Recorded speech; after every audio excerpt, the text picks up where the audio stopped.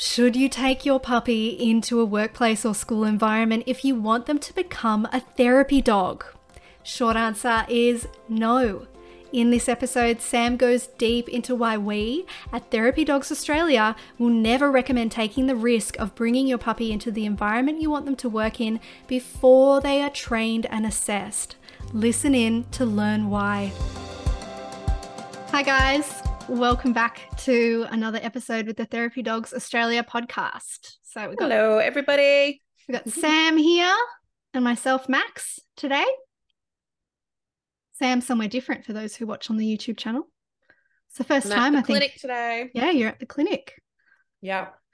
So I am at the clinic currently 2 days a week, and I work from home the other 3 days. So normally when we're doing therapy dog stuff, I do that from home, but I had a little bit of time today. So we are going to have a little chat about some stuff, which is great. Got a little Nala here today. She's such a cutie. She looks very comfortable on the couch. She lives her life on the couch. Loves it. We just had our lunch break here, so she's exhausted from playing with all our other little therapy dogs that we've got here today. Such a social time. Such a fun time. Loves it. She loves it. Cool. So what we're going to talk about today is how age plays a role with training therapy dogs and everything that goes with that. We get a lot of questions. Yeah, it's coming up very, very regularly, and I understand that definitely. But I just wanted to, I know we've talked about it in podcasts before, but I wanted to touch on it again because it keeps coming up, and I think it's difficult to understand that everybody's situation can be so different. So I don't want people putting pressure on themselves that their dogs need to reach a certain point by 12 months or whatever, So if we could just talk about that, but we're going to talk about retirement age as well and how to make those decisions and progression planning. So for anyone that's sort of ends up building a business around animal assisted services, then you will have started to learn that availability of animals starts to become something that you have to manage as a part of your business management and planning. So yeah. it's a whole thing because Sonny is semi-retired, isn't he? Yeah, so he is 13 in January, and it's October now, so he's nearly 13. Nala she must be turning 4. Yeah, I remember you said she was 3, so she must be on her way to 4. So 20, 21, 22, 23. Yeah. Oh my goodness. She looks like a baby. She does.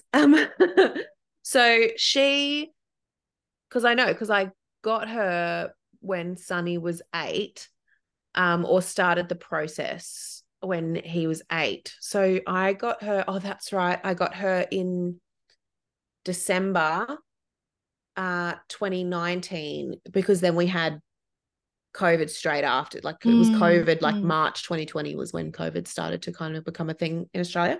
So, and I already had her. Yeah, cool. Got it. Got my dates right. So he was 8 when I started that process. It's a lot of planning and what putting made names you finally make on that lists. decision to get Nala? Because it takes so long to get a dog from a breeder. Well, it did back then. I think we spoke to Tamara about that from Whiskey River, and she was like, no, there's like dogs everywhere now because something to do with COVID. There's like over availability of dogs. And I have certainly seen that on people's, some of the breeders that I follow on social media. Like there's always availability, whereas it used to be like when I bought Nala, it was wait list time. Like, How it long was, did you wait? Was it because it was pretty common for it to be 6 months to a year pre-COVID? Yeah. I can't remember exactly how long, but I did do a lot of research. I wrote up like basically a resume for what I could offer the dog, and like the sorts of things that I wanted from the breeder, blah, blah, blah. So, and I made a short list. I was really hoping for something in Queensland. And I made a short list based on that, and then found like a local breeder. And I met Nala when she was, I think she might have been 5 or 6 weeks old. Mm. I've told this story before, but anyway, so the idea was that Nala was going to takes a while to find a dog, find a right breeder, be on their lists, get a dog.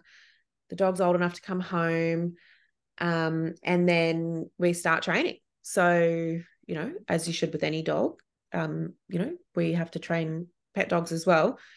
So then the idea being, I think Sunny must have been, so Sunny's birthday is like the 1st of January. So I got her in December. So he was 9. That's an easy birthday to remember. I know. Cute. Nala must have just turned 4. I got her in December. So she was born in October. I think she's the 6th. So she must have just turned 4. I cannot believe she's 4. That's ridiculous. That's outrageous. You're not 4. You're just a baby. I just a baby. So then Sunny's 9. So I had a year. I was planning to retire him at 10. Just thinking, because he's a large breed, medium to large breed dog, being a lab. Yeah. So I'm thinking, retire him at 10, which is a great innings. Because he's been a therapy dog since he was 1.5. So the whole process is about having her ready for once he retired. For that transition. Yeah. And so I had like this actually playpen you can see behind me. I raised Oliver in that playpen. That's Oliver's playpen. He still loves it. Does he? He loves it. He knows how to open the door from the outside, and he goes in there. He loves it in there. Let me in. That's why it's still there, because he's expecting treats, or it's just he's just always loved it in there. He just always loved it in there. Cute. And the other spot he sits is behind this plant. Show you this plant, because he loves, how I say it, he loves being outside, sitting in gardens and stuff. He always sits behind this plant. I've had this plant forever. It's like a little palm thing. He loves that plant. So he sits between the plant and the wall. So he's like underneath the leaves of the plant. It's little Balinese. His own little garden. So funny. He's such a funny dog. But yeah, so Nala was in the playpen as well. So she grew up in the playpen too. And I was here 5 days a week back then. So we get a lot of questions about this. But I just think everybody needs to make informed decisions about what they do, because people ask us all the time, this is what I get, this is what the conversation is all the time, is can I take my puppy, or I am taking my puppy to my work or to my school? Our general stance, which everyone knows this because you've heard us say it 1,000 times, is no, do not take your puppy. The reason for that is because it's really easy to stuff it up. It's really easy to get it wrong. So giving that like sweeping general advice, we've talked about this before, like on other podcasts, but I'll just summarize. But we have another podcast. We can put it in the show notes or something. But basically, we have a few. We have a few on this. We've talked about it a lot. You can flood your puppy. So you can end up causing your puppy to be stressed in these environments, which is very, very hard to then counter condition. So definitely in the Whiskey River podcast, we talked about that with Tamara, the breeder. but it is really, really hard to then, if you've already accidentally stuffed it up, it's really, really hard to undo. And we know lots of teams that have tried to train a dog that has been taken to a school or a workplace as a puppy. And by the time someone temperament tests them, like by the time they come to our courses, and either we meet the dog or one of our locum trainers meets a dog, we look at the dog and we're like, what? This is not a therapy dog. This should never be a therapy dog. Like this dog is very, very It's a anxious. cooked puppy. Absolutely cooked, So to even get this dog to a point where it's going to be a happy pet dog is going to take a lot of time and effort and money. So you've got to take the therapy dog thing off the cards, and then people sometimes buy another dog.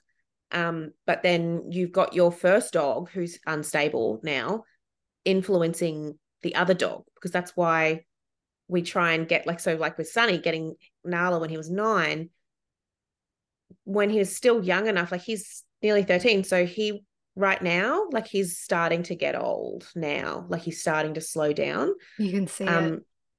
I can see it. Yeah. And so for the last 4 years, they've had it's only been in the last couple of months Sunny started to slow down. So they have had like the best friendship in the whole world because they just love each other. She's just, Nala is obsessed with Sunny. She sleeps with him, like she cuddles up next to him when he's sleeping. What a cute. It's really cute. She just, obsessed. And he loves her, and they've had lots of time playing, but my plan was always to try and clone Sunny because he's the best dog in the world. So I was trying to impart as much as possible, which he has, onto my other dogs. So if you've got an unstable dog and you get a puppy, you actually have to keep them apart a lot so that you don't have the unstable dog having too much influence over your puppy, your young dog, because they can, just as much as a stable dog, just as much as a stable dog can guide a young dog in the right direction, an unstable dog can guide them in the wrong direction. So that's a bit like kids that way, isn't it? They just copy. Yeah. They learn their from older sibling or Yeah. It's like they learn from watching each other. Probably more so peers, like if you thought about it in terms of peers, kids at school and stuff like that, like they watch each other, So when you're considering, so I feel like a bit of a hypocrite because I have had puppies in my workplace, but I just want to explain what the risks are and explain, because what is happening is I say to people will email me or whatever and say they're taking a puppy, and I'll say something like, just be really careful taking a puppy because it can go really pear-shaped. We've seen that a lot of times.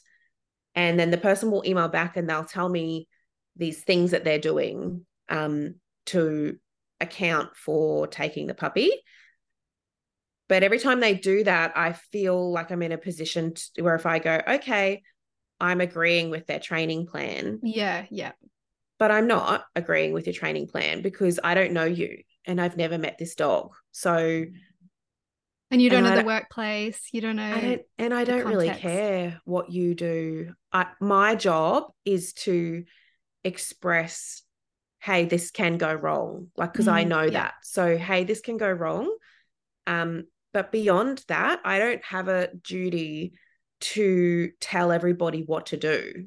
So I don't actually have the time to delve into that. If somebody wants to bring me a puppy, and I have done this before, if somebody wants to bring me a puppy and, actually engage in a training plan and get some advice specific to them and XYZ, that's a different story again. Too. Absolutely pay for the time. Commit. No other dog trainers do that for free. Why would I be doing that?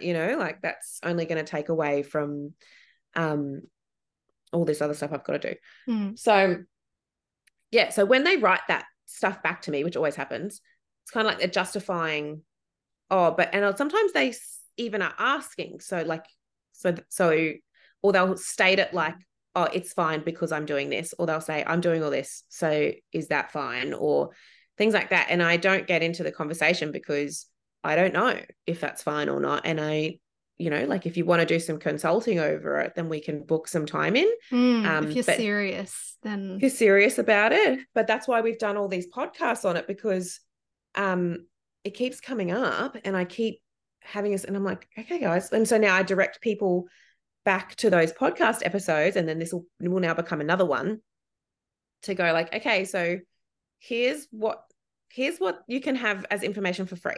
Here you go. Like, this is, and it's not going to be specific to anyone's situation. So if you're someone who takes things on board as really sort of specific instructions, this is not specific advice. This is really general advice.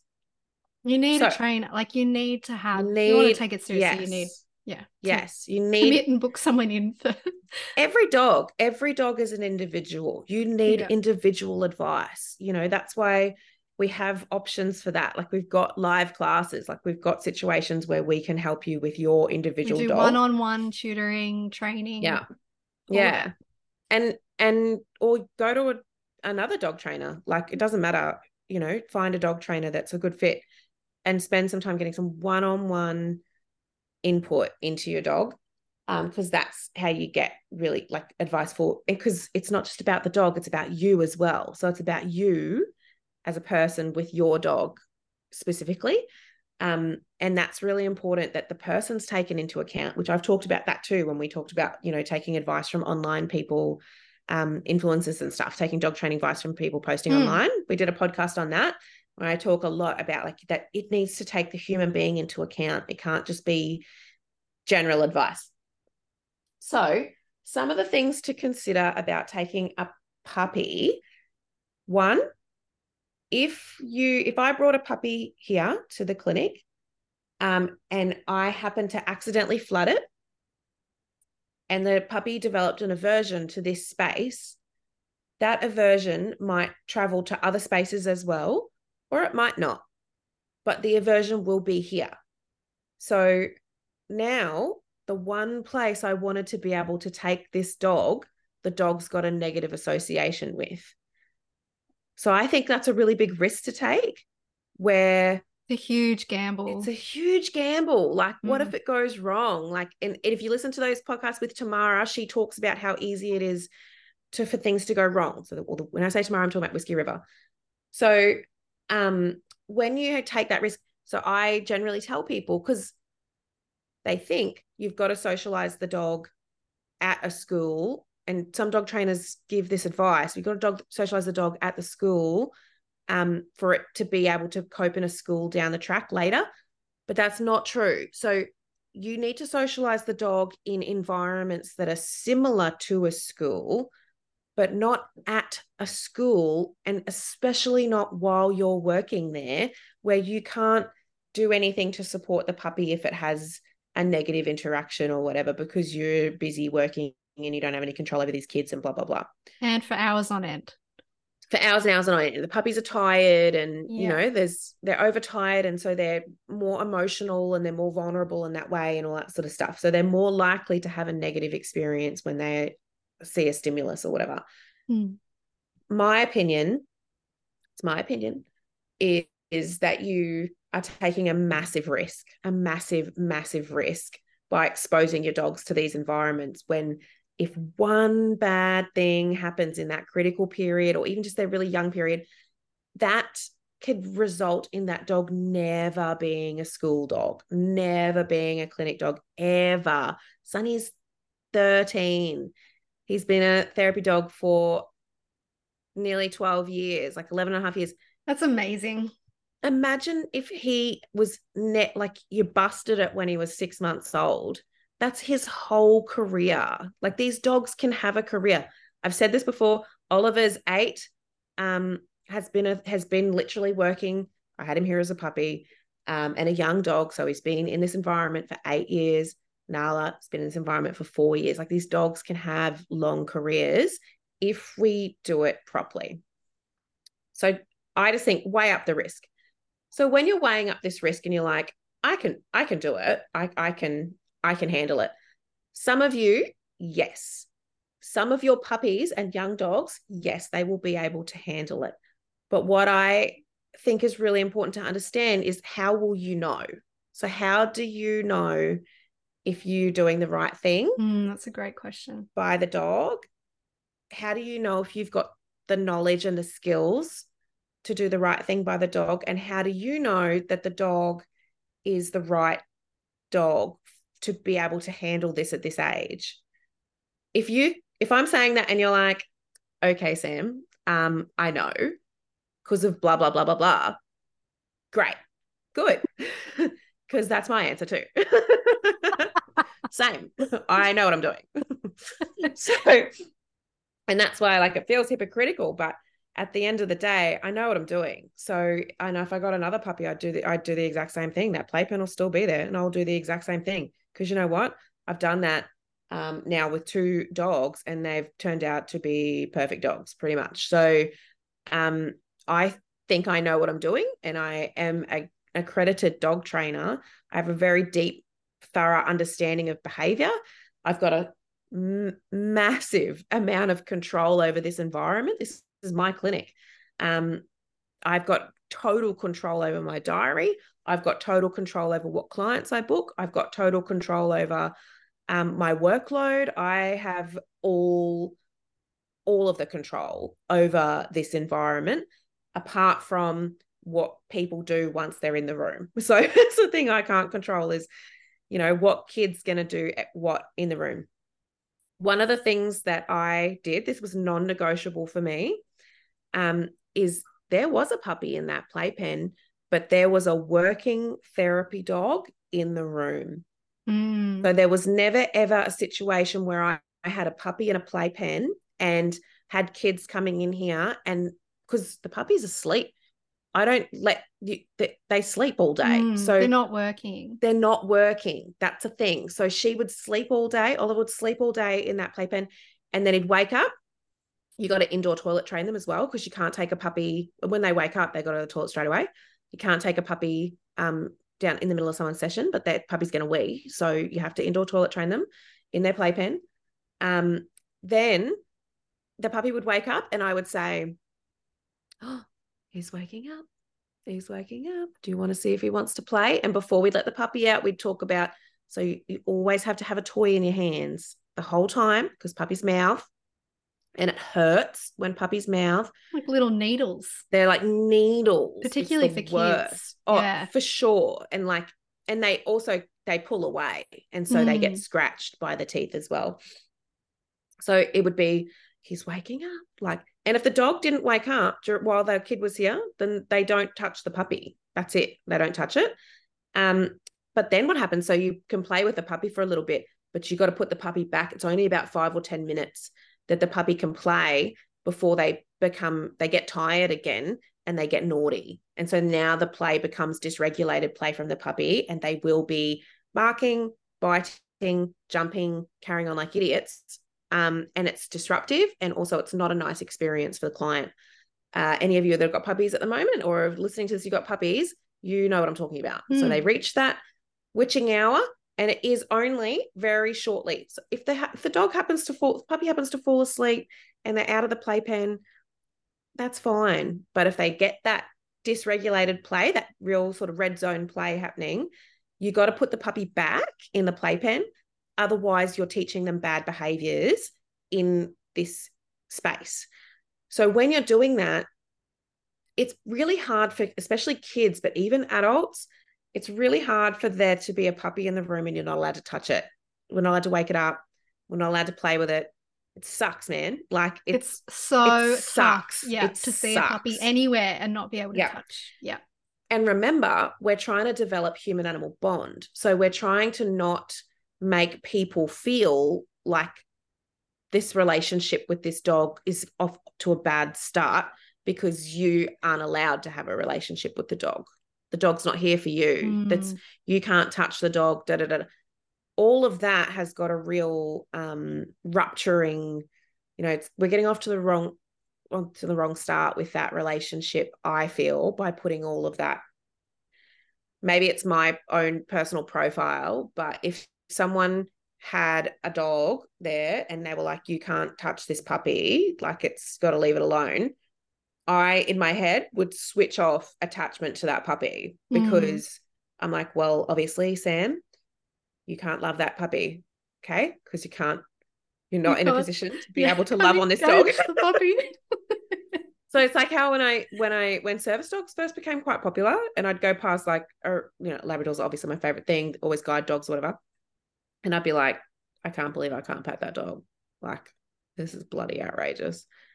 But then you just learn to like turn off the little switch in your brain that goes like, The I want to pat impulse. that. I want to pat that dog, So now I see a service dog and I'm like, yeah, I don't feel like I need to pat it. Any other dog that walks past me down the street, if I don't have a dog with me, I'm patting it. I'm patting every other dog. Like I'm that person. Can I pat your dog? Can I please pat your dog? That's like when I went to the markets and I pat those goats because I was like, whoa, whoa, whoa. Excuse me. Are these goats here at the markets? I'm patting these goats for sure. I pat the goats for ages. Cute. I'm that person. So, but anyway.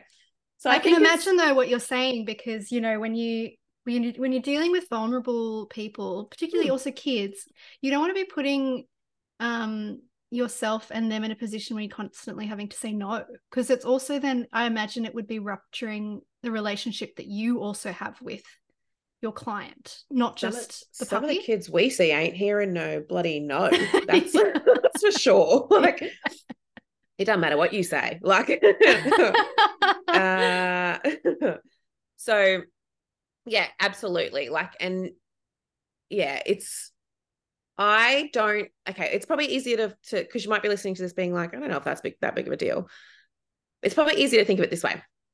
I'm a psychologist. Everything that I have in this room is to benefit the client. Okay. So the way that the room is set out, so that's my fish tank. It's got a heap of angelfish in it. So pretty. We have that for client stuff. All these photos of the dogs on the wall, there to facilitate our human-animal bond and all of our metaphors that we make around the dogs' hobbies. So that's the dogs and the hobbies and stuff like that. All of our resources and equipment and things like that, that's where I sit. And then we've got all my other farm animal photos, and we talk about all the relationships of all the farm animals and blah, blah, blah. Everything that we do here is to benefit the client. So I don't do things in my day-to-day job as a psychologist that don't benefit the client. I don't bring things into the room that don't benefit the client. If something's in the room or there's something happening in a session, it is to benefit the client. So if the puppy is here, it needs to be to benefit the client. So I can't see how some of that other stuff about like, well, we're bringing these dogs in, blah, blah, blah, and it's not benefiting. Like, is it benefiting them or not? Like, is it benefiting these kids at this school? Is it benefiting anyone or not? If it's not benefiting anyone, don't do it, because that's the whole point. I know it's a really tricky balance because we need to benefit the dog.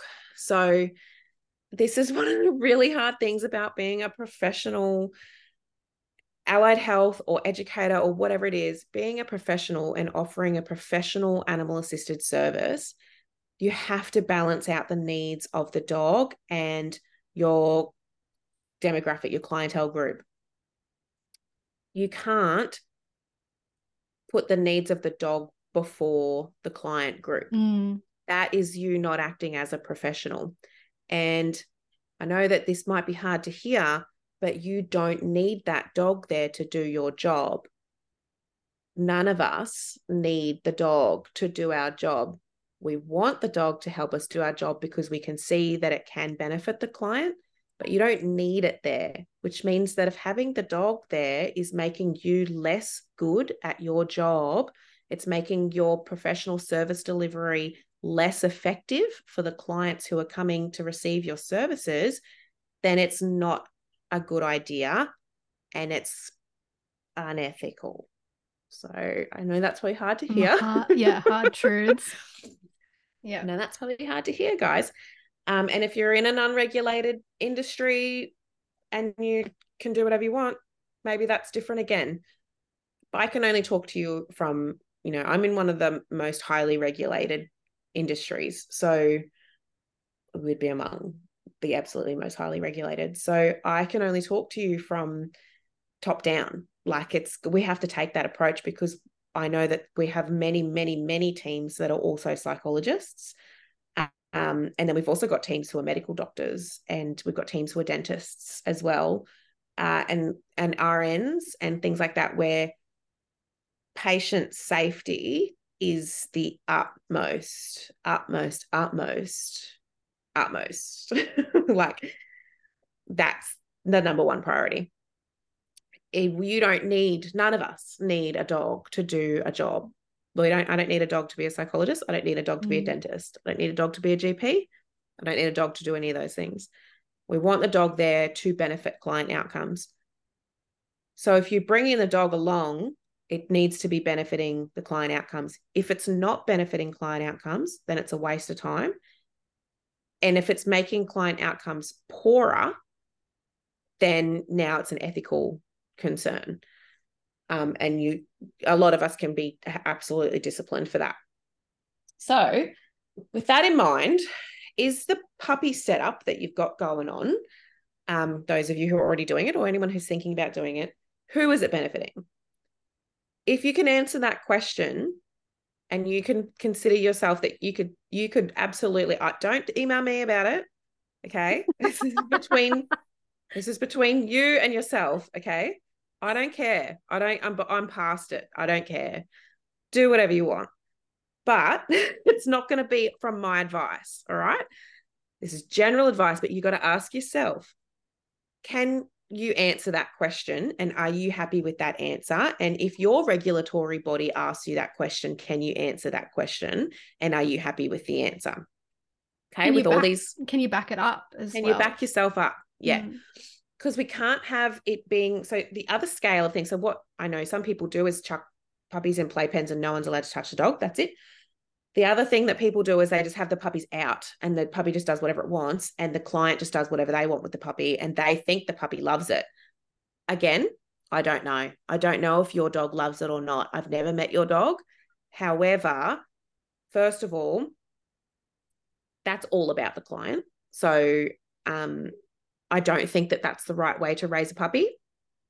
I don't raise a puppy like that at home. So puppies at home are in playpens, crates, on the lead, or they're having short amounts of time of supervised play where I'm with them and they're in their right headspace and they're emotionally regulated and they're keeping things are going well. And then as soon as they get, a bit funny or dysregulated, whatever, they get back into a safe situation. So some people might be listening going like, oh, but my dog just sleeps the whole time and it just lays on the couch and it's whatever and people don't care. And blah, blah, blah. Good. That's fine. Like, this is why this is so hard, is because if that's what's happening and you can't find any holes in what you're doing with your puppy, then neither can I. Like, that's what this conversation is about. So who am I to say that that's not happening? Because I know that there are puppies out there that are very chill and very sweet from the very beginning, and they're not developing some kind of anxiety disorder from people patting them all day and picking them up and doing all those things. I absolutely recognize that those dogs do exist. There's always the exception. There's always exactly. That's why we don't make rules. Exactly.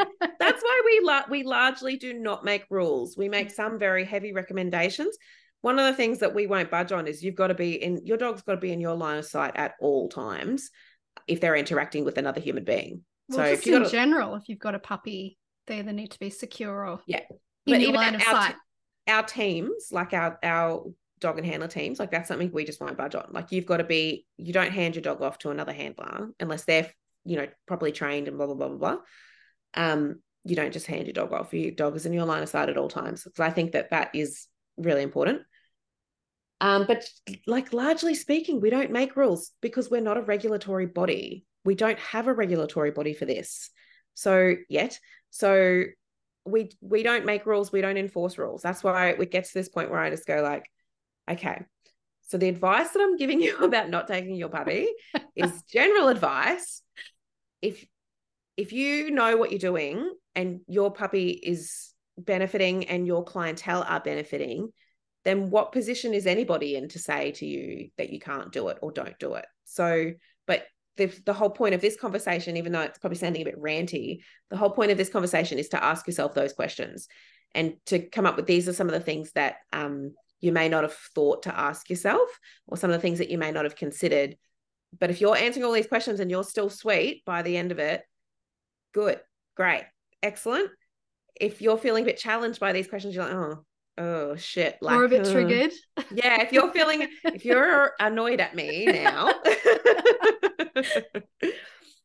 if you're thinking Sam's an idiot, who does she think she is? It might be worth having a little think about some of the decisions that you've made and outcomes, because it might not be too late for your puppy just yet. I can't stress, I know I've said it 1,000 times, can't stress enough how often you get these bloody dogs try and come for temperament assessments and the dog is cooked. And I'm like, what happened to this dog? Like, why is it like that? And they're like, I don't know. It's been going to school since it was like 12 weeks old, getting walked around by all the students and, being kept awake all day, every day, and, being handled by different teachers and da-da-da-da-da and all this stuff. And I'm like, was it? Okay. Well, your dog's cooked. So that's unfortunate. I actually want to add something to that just quickly, is as much as also you need to be asking yourself if you can handle these situations. Another question is, how do you know when your dog is having an aversive reaction? Because I feel like that is also something that isn't obvious. And that's a good question to. And what do you, here you go. Do you want to hear a horror story? Oliver was here as a puppy. So this is the big point about, I've got a dog outside of the playpen. So that's the therapy dog. So the kids come here, they're expecting to pat a bloody dog. There better be a bloody dog I can pat. So even though I've got this situation where all the puppy's asleep, you can't pat the puppy, but here's Sunny and he wants to play fetch, like here's this dog and they want to do, these things, and we can pat this dog. And if Oliver wakes up, we will be able to, we'll be able to pat him for a bit. Those kinds of things. That was a major, major difference for me. So there was no problem with, like, we've cruised through it. Like, there has certainly been times when kids have been disappointed, but we've been able to repair those ruptures because there's another dog here for them to, pour their love out on, and get all that sensory input and, all that sort of stuff. And the sessions are an hour. So usually the puppy is going to wake up, but if they don't wake up, that's okay. Like, and we can just watch the puppy, and we would sit on the floor, near the playpen and stuff like that, and watch the puppy sleep and do all those things. That's soothing in and of itself. People love watching dogs sleep. Yeah. Love it when Dougie sleeps. Yeah. So one time I had a kid here. That's actually, I won't tell the whole story because it's a bit sad, but he didn't want to leave. And to summarize, I don't think this was a new kid. I think I'd only seen him once before. I don't think he had much of a safe space outside in his life. He was probably about 8, but he was a really big 7 or 8. He was a really, really big kid, and he did have developmental delay, including intellectual delay. And Oliver was in the playpen. Oliver must have been about maybe 12 or 14 weeks old. And Sunny was here, and I was wrapping up. Didn't realize, like, this kid doesn't do transitions well. But also this was a safe space. So didn't want to leave and started to get quite, like, noisy and also aggressive as well. So there was lots of banging things and like smashing, like I had an iPad, trying to smash the iPad, running out into the hallway and banging on the glass. I got glass doors. I thought they were going to shatter. Like, I was like, it was so loud. It was like, this was a big kid. I had a puppy and a dog. And I was like, Uh-oh. Oh dear. Uh-oh. So I can't restrain that kid. That's not within the scope of what I'm allowed to do in that moment. So, and the parent was just outside the door, but had no recourses either. So it was a case of we're having a meltdown and we need to be supported. But it was loud and it was screaming and yelling and stuff like that. And I was very lucky that Amy Biggs worked for me. She was my receptionist at that point. And I scooped this puppy up and like threw him at her and was like, take, and put Sunny. She took Oliver and Sunny into a different room. But she by that point, she was already working with the dogs. She'd done our training and blah, blah, blah, as a backup handler. So I was really, really lucky because I couldn't manage the whole situation. I couldn't manage the kid. I just had to support him because it wasn't like a behavioral meltdown. He felt safe here. And so what had triggered him is that he didn't want to leave the dogs because he asked if he could have a sleepover at the clinic. And I was like, but there's not going to be anybody here. And he was like, but what about the dogs? And I was like, oh, the dogs go home with me. And then he just snapped it. So it was just about safe space stuff. And Oliver was a puppy. So this is like 8 years ago. That is one of the moments that really shaped for me, like, so we need transitional items. Like we're creating this safe space and then we're sending these kids back out there. Like, see ya. Time's up. Yeah, that would be tough. Yeah. It is hard. And especially, puppies, like we get that oxytocin response and stuff. They're just heavenly. Like everybody loves puppies so much. Yeah.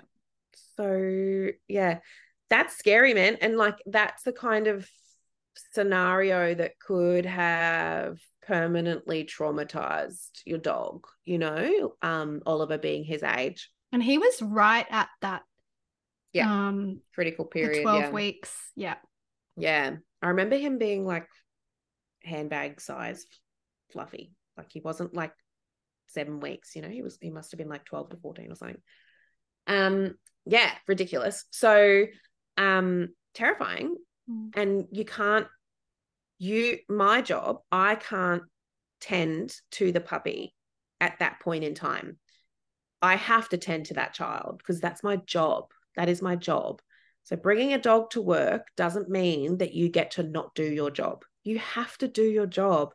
My job is to take care of this child, not to be like, unlucky kid, like, I hope you don't smash through that glass. Like, you better not break my iPad, and be like trying to give your puppy treats and, stuff like that. Yeah. Like, because you're just worried. That's the thing. You're worried about your dog getting an adverse reaction to all this sound and yelling and stuff like that.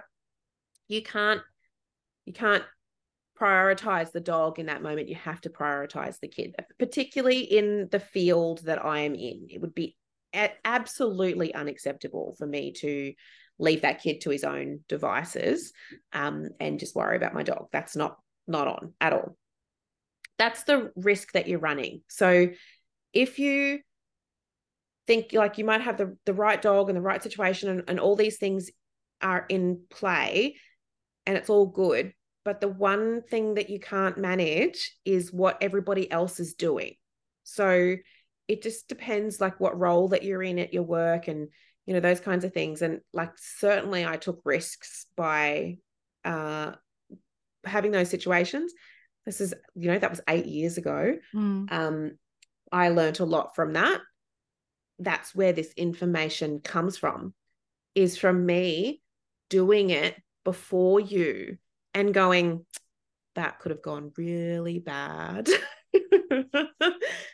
And somehow getting through stuff, luckily, with luck for a lot of things, with luck getting through things and scenarios and situations, but seriously learning from it, because it's like, oh man, that's scary for a dog. So I do understand where people are coming from, that they want to take their dogs, they want to socialize them, or they just don't want to leave the puppy at home. I get it. I totally get it. Listen, I'm on your page. I get it. I just have a lot of trust and faith and confidence in my position to be able to manage 99% of what is going to go down for these dogs. Do you know what I also had? Weird scenarios where, this must have been with Nala. I'd be like, I can't remember specifically this situation, but I remember that it was a kid and I had toys in both. I was like, have a toy in both hands because she's going to bite. And then them not having the toy, like just not using the toy. I mean, sitting there like literally right with them and putting their hands in her mouth. Yeah. And I was like,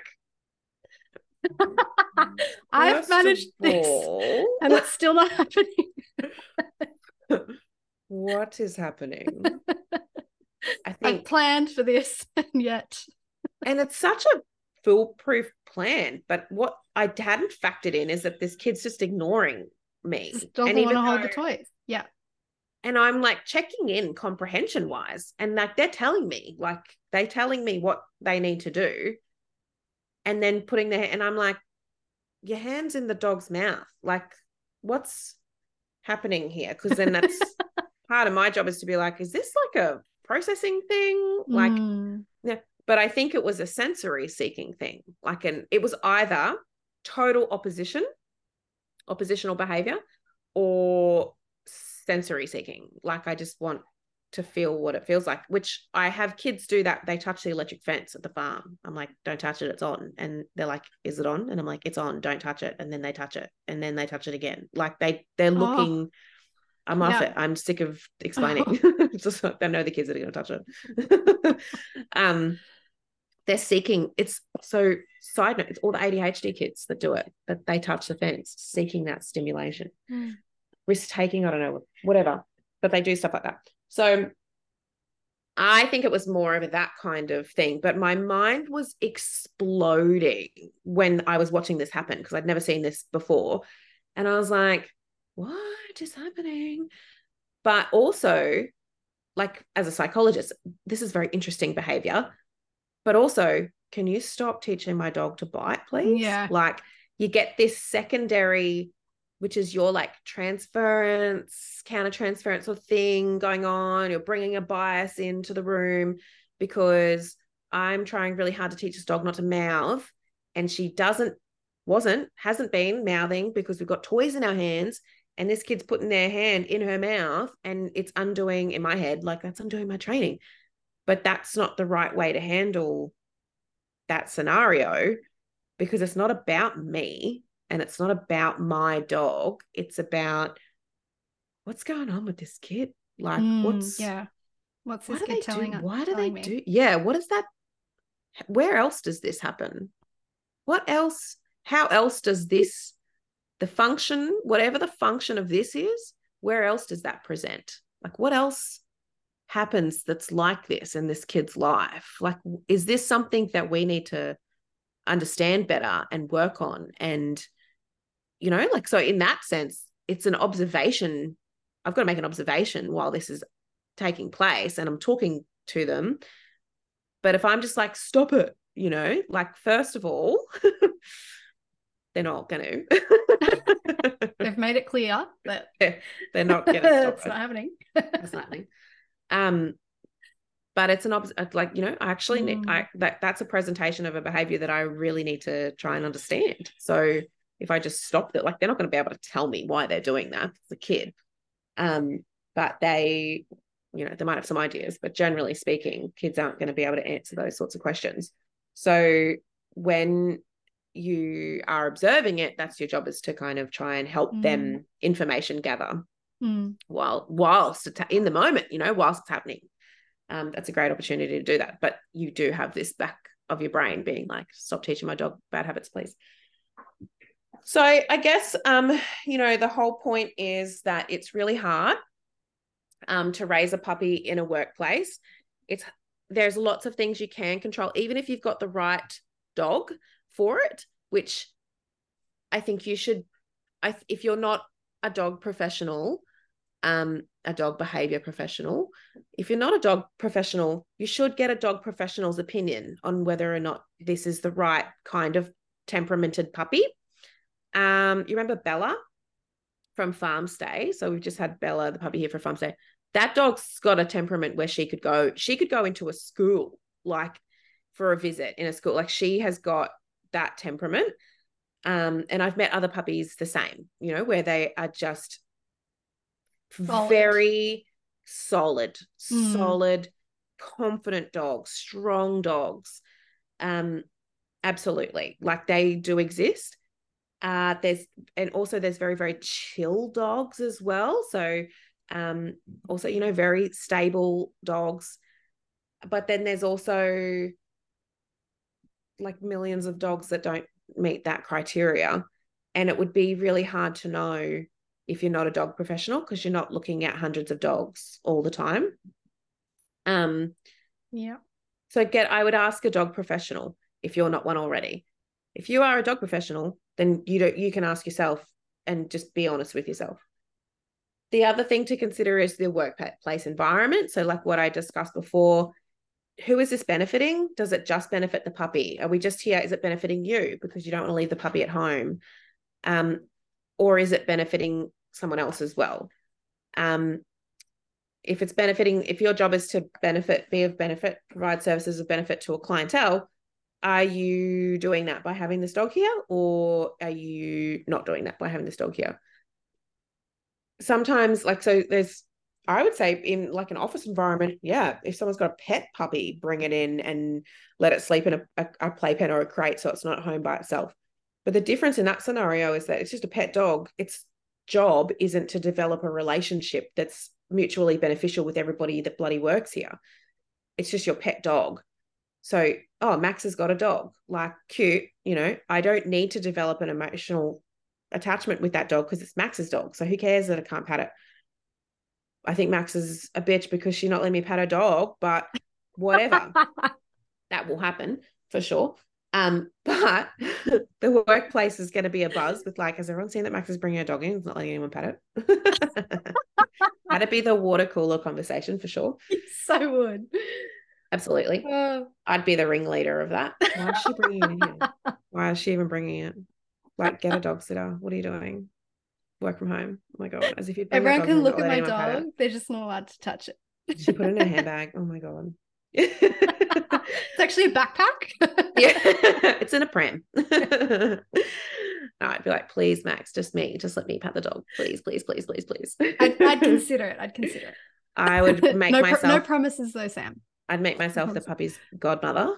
And I would be like, well, so, obviously part of the family. So the difference scenario to if you're bringing a dog in somewhere, like, even if you work in like a headspace center, and the reason I'm saying that is because I was at Headspace, you might be thinking, well, I've got this dog out in the back room. And so therefore it's not meeting any of our clients. So it's fine. But at least 50% of that dog's job is preventing all of your colleagues at Headspace from getting burnout. So we hear that day in, day out, over and over and over again, it's the staff. The dog benefits the staff. Yes, it does. So if you bring your puppy in and you've got it in some crate or playpen or whatever at Headspace, Young Care, whatever, any of those places where you've got like those group offices and all that sort of stuff, and you're like, no one touch the dog. Don't touch the dog.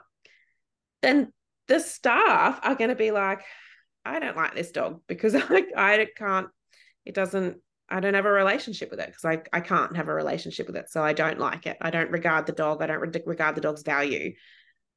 That's detrimental, in my opinion, to everything you're trying to achieve with this dog. So you don't then just get the dog to an age where they can be temperament tested. You do the course, they get temperament tested, they do their obedience videos. and then we go tick, and then you rock in one day and you're like, okay, guys, you're allowed to touch the dog. That's not relationships don't work like that.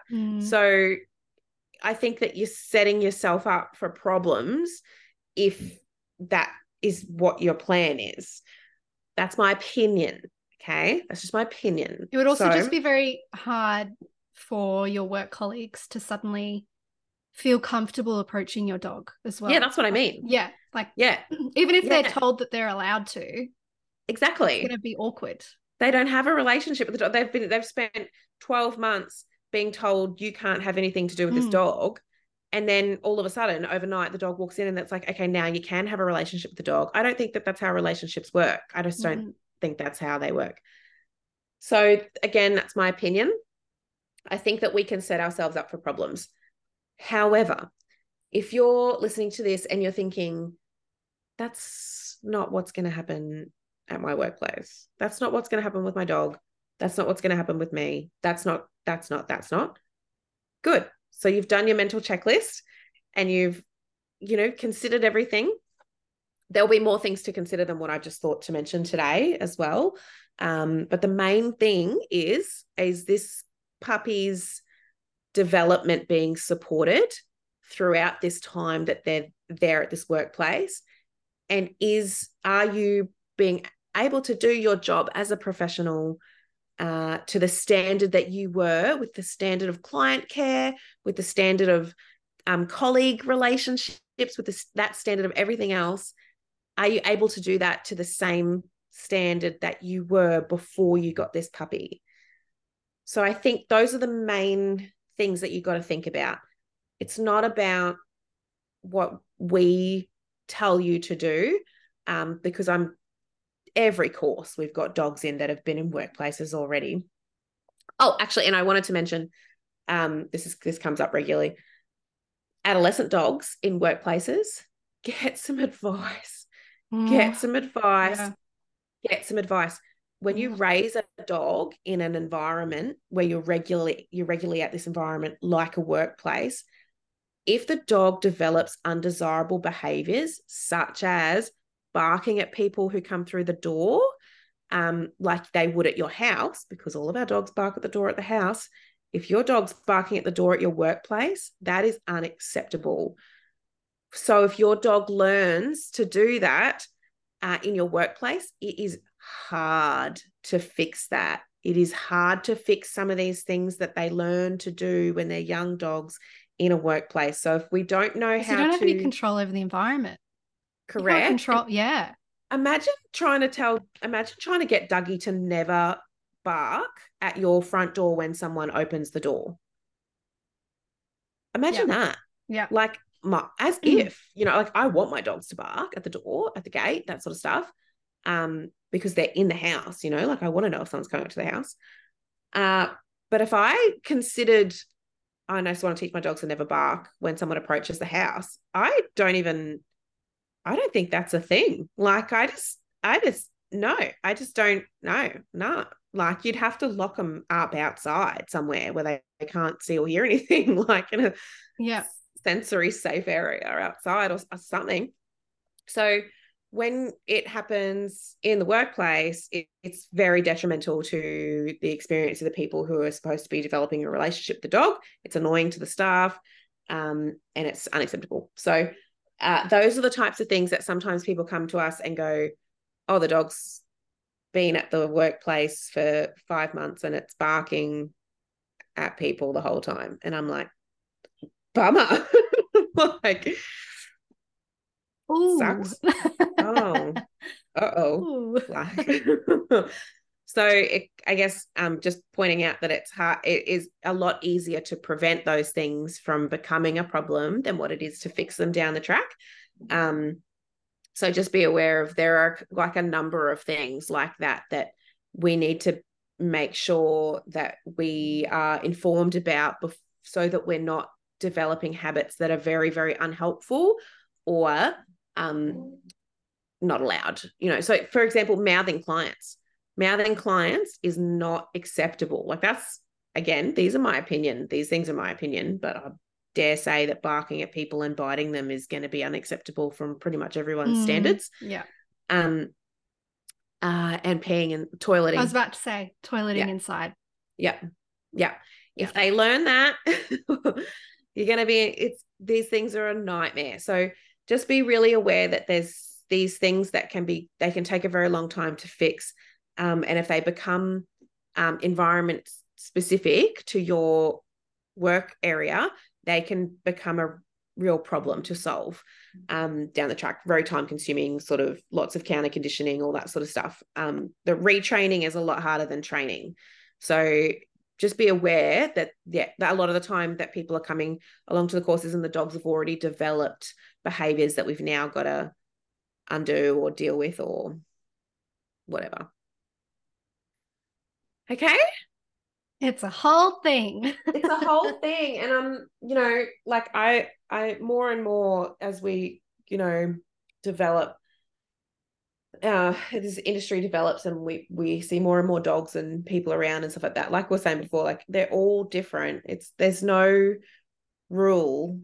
It's very hard to make rules that fit every situation. I don't know that you can. I really don't think that there's going to be one set of rules that's going to work for every dog and every handler in every type of workplace with every type of client demographic.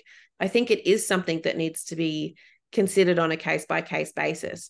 However, the safest thing for me to do is to say, don't take your dog until it's been trained and assessed. There are insurance, I should have mentioned, there is insurance issues as well. Okay, so check with your insurance company whether or not they're happy for you to have a young dog that hasn't been temperament tested at any So dog. they might require therapy They dog are. training. They Oh, are okay. requiring, yeah. Yeah. But I'm not an insurance expert, but there are insurance companies who are absolutely demanding that you go and get your dog trained and assessed before it's in a workplace. Oh, Absolutely. yeah. You need to ask them that question. Mm. So in terms of making decisions, I want people to be able to have enough information that they can make good decisions for themselves.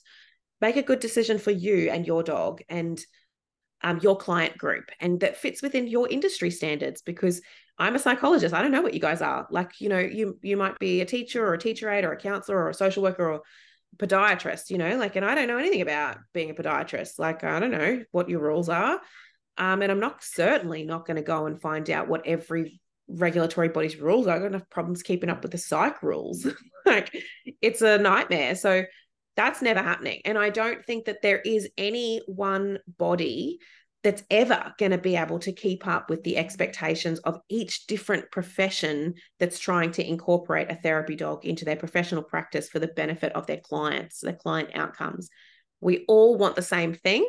We all want our client outcomes to be improved. We all want to add great things to this industry. So make good choices and make informed choices.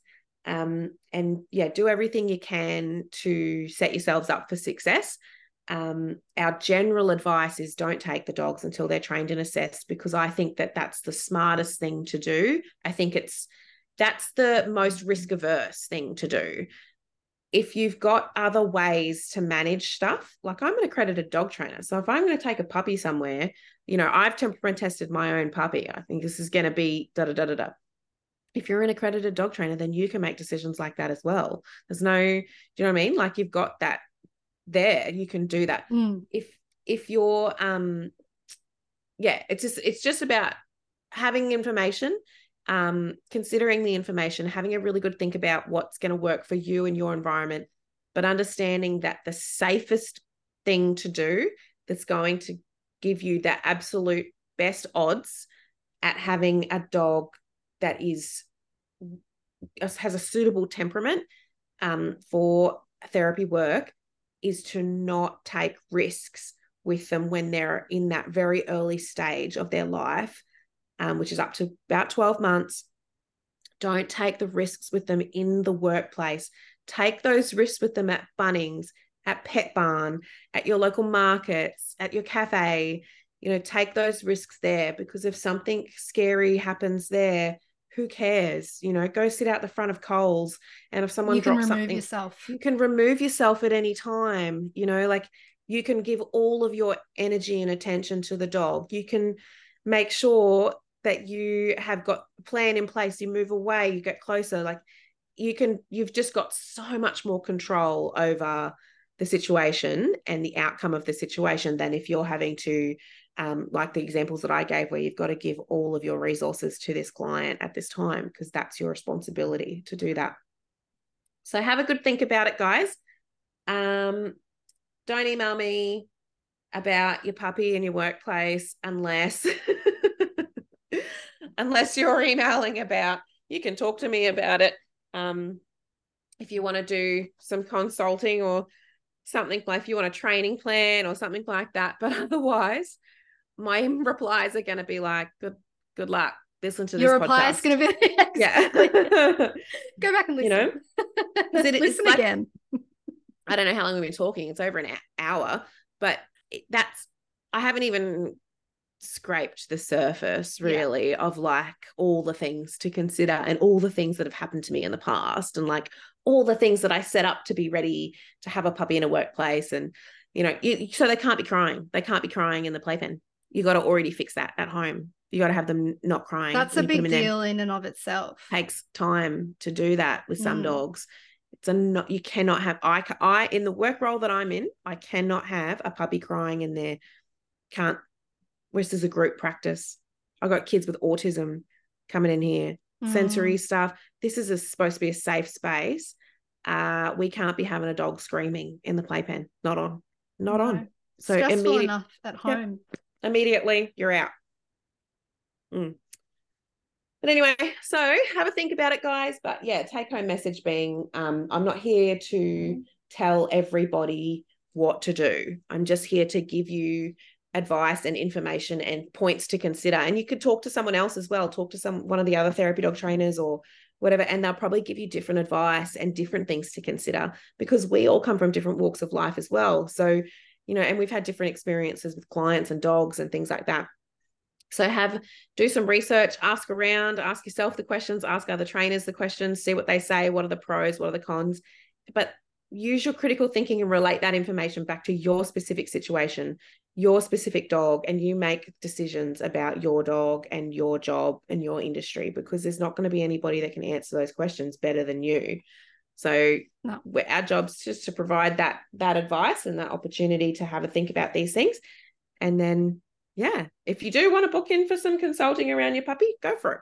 We also do the puppy and adolescent school program. So that's also helpful if you need ongoing support. Particularly the webinars are super helpful. So good. There's lots of information in those. So keep that in mind, that they are webinars that come with those classes. And then the classes are your opportunity to have a chat about what's going on with your puppy specifically. Thanks, Sam. Oh, pleasure. So much to unpack there. Thanks for listening to the podcast. If you're interested in studying with Therapy Dogs Australia, or you have a few more questions before deciding, please get in touch with us by emailing courses@therapydog.com.au or visiting our website at www.therapydog.com.au for more information and FAQs.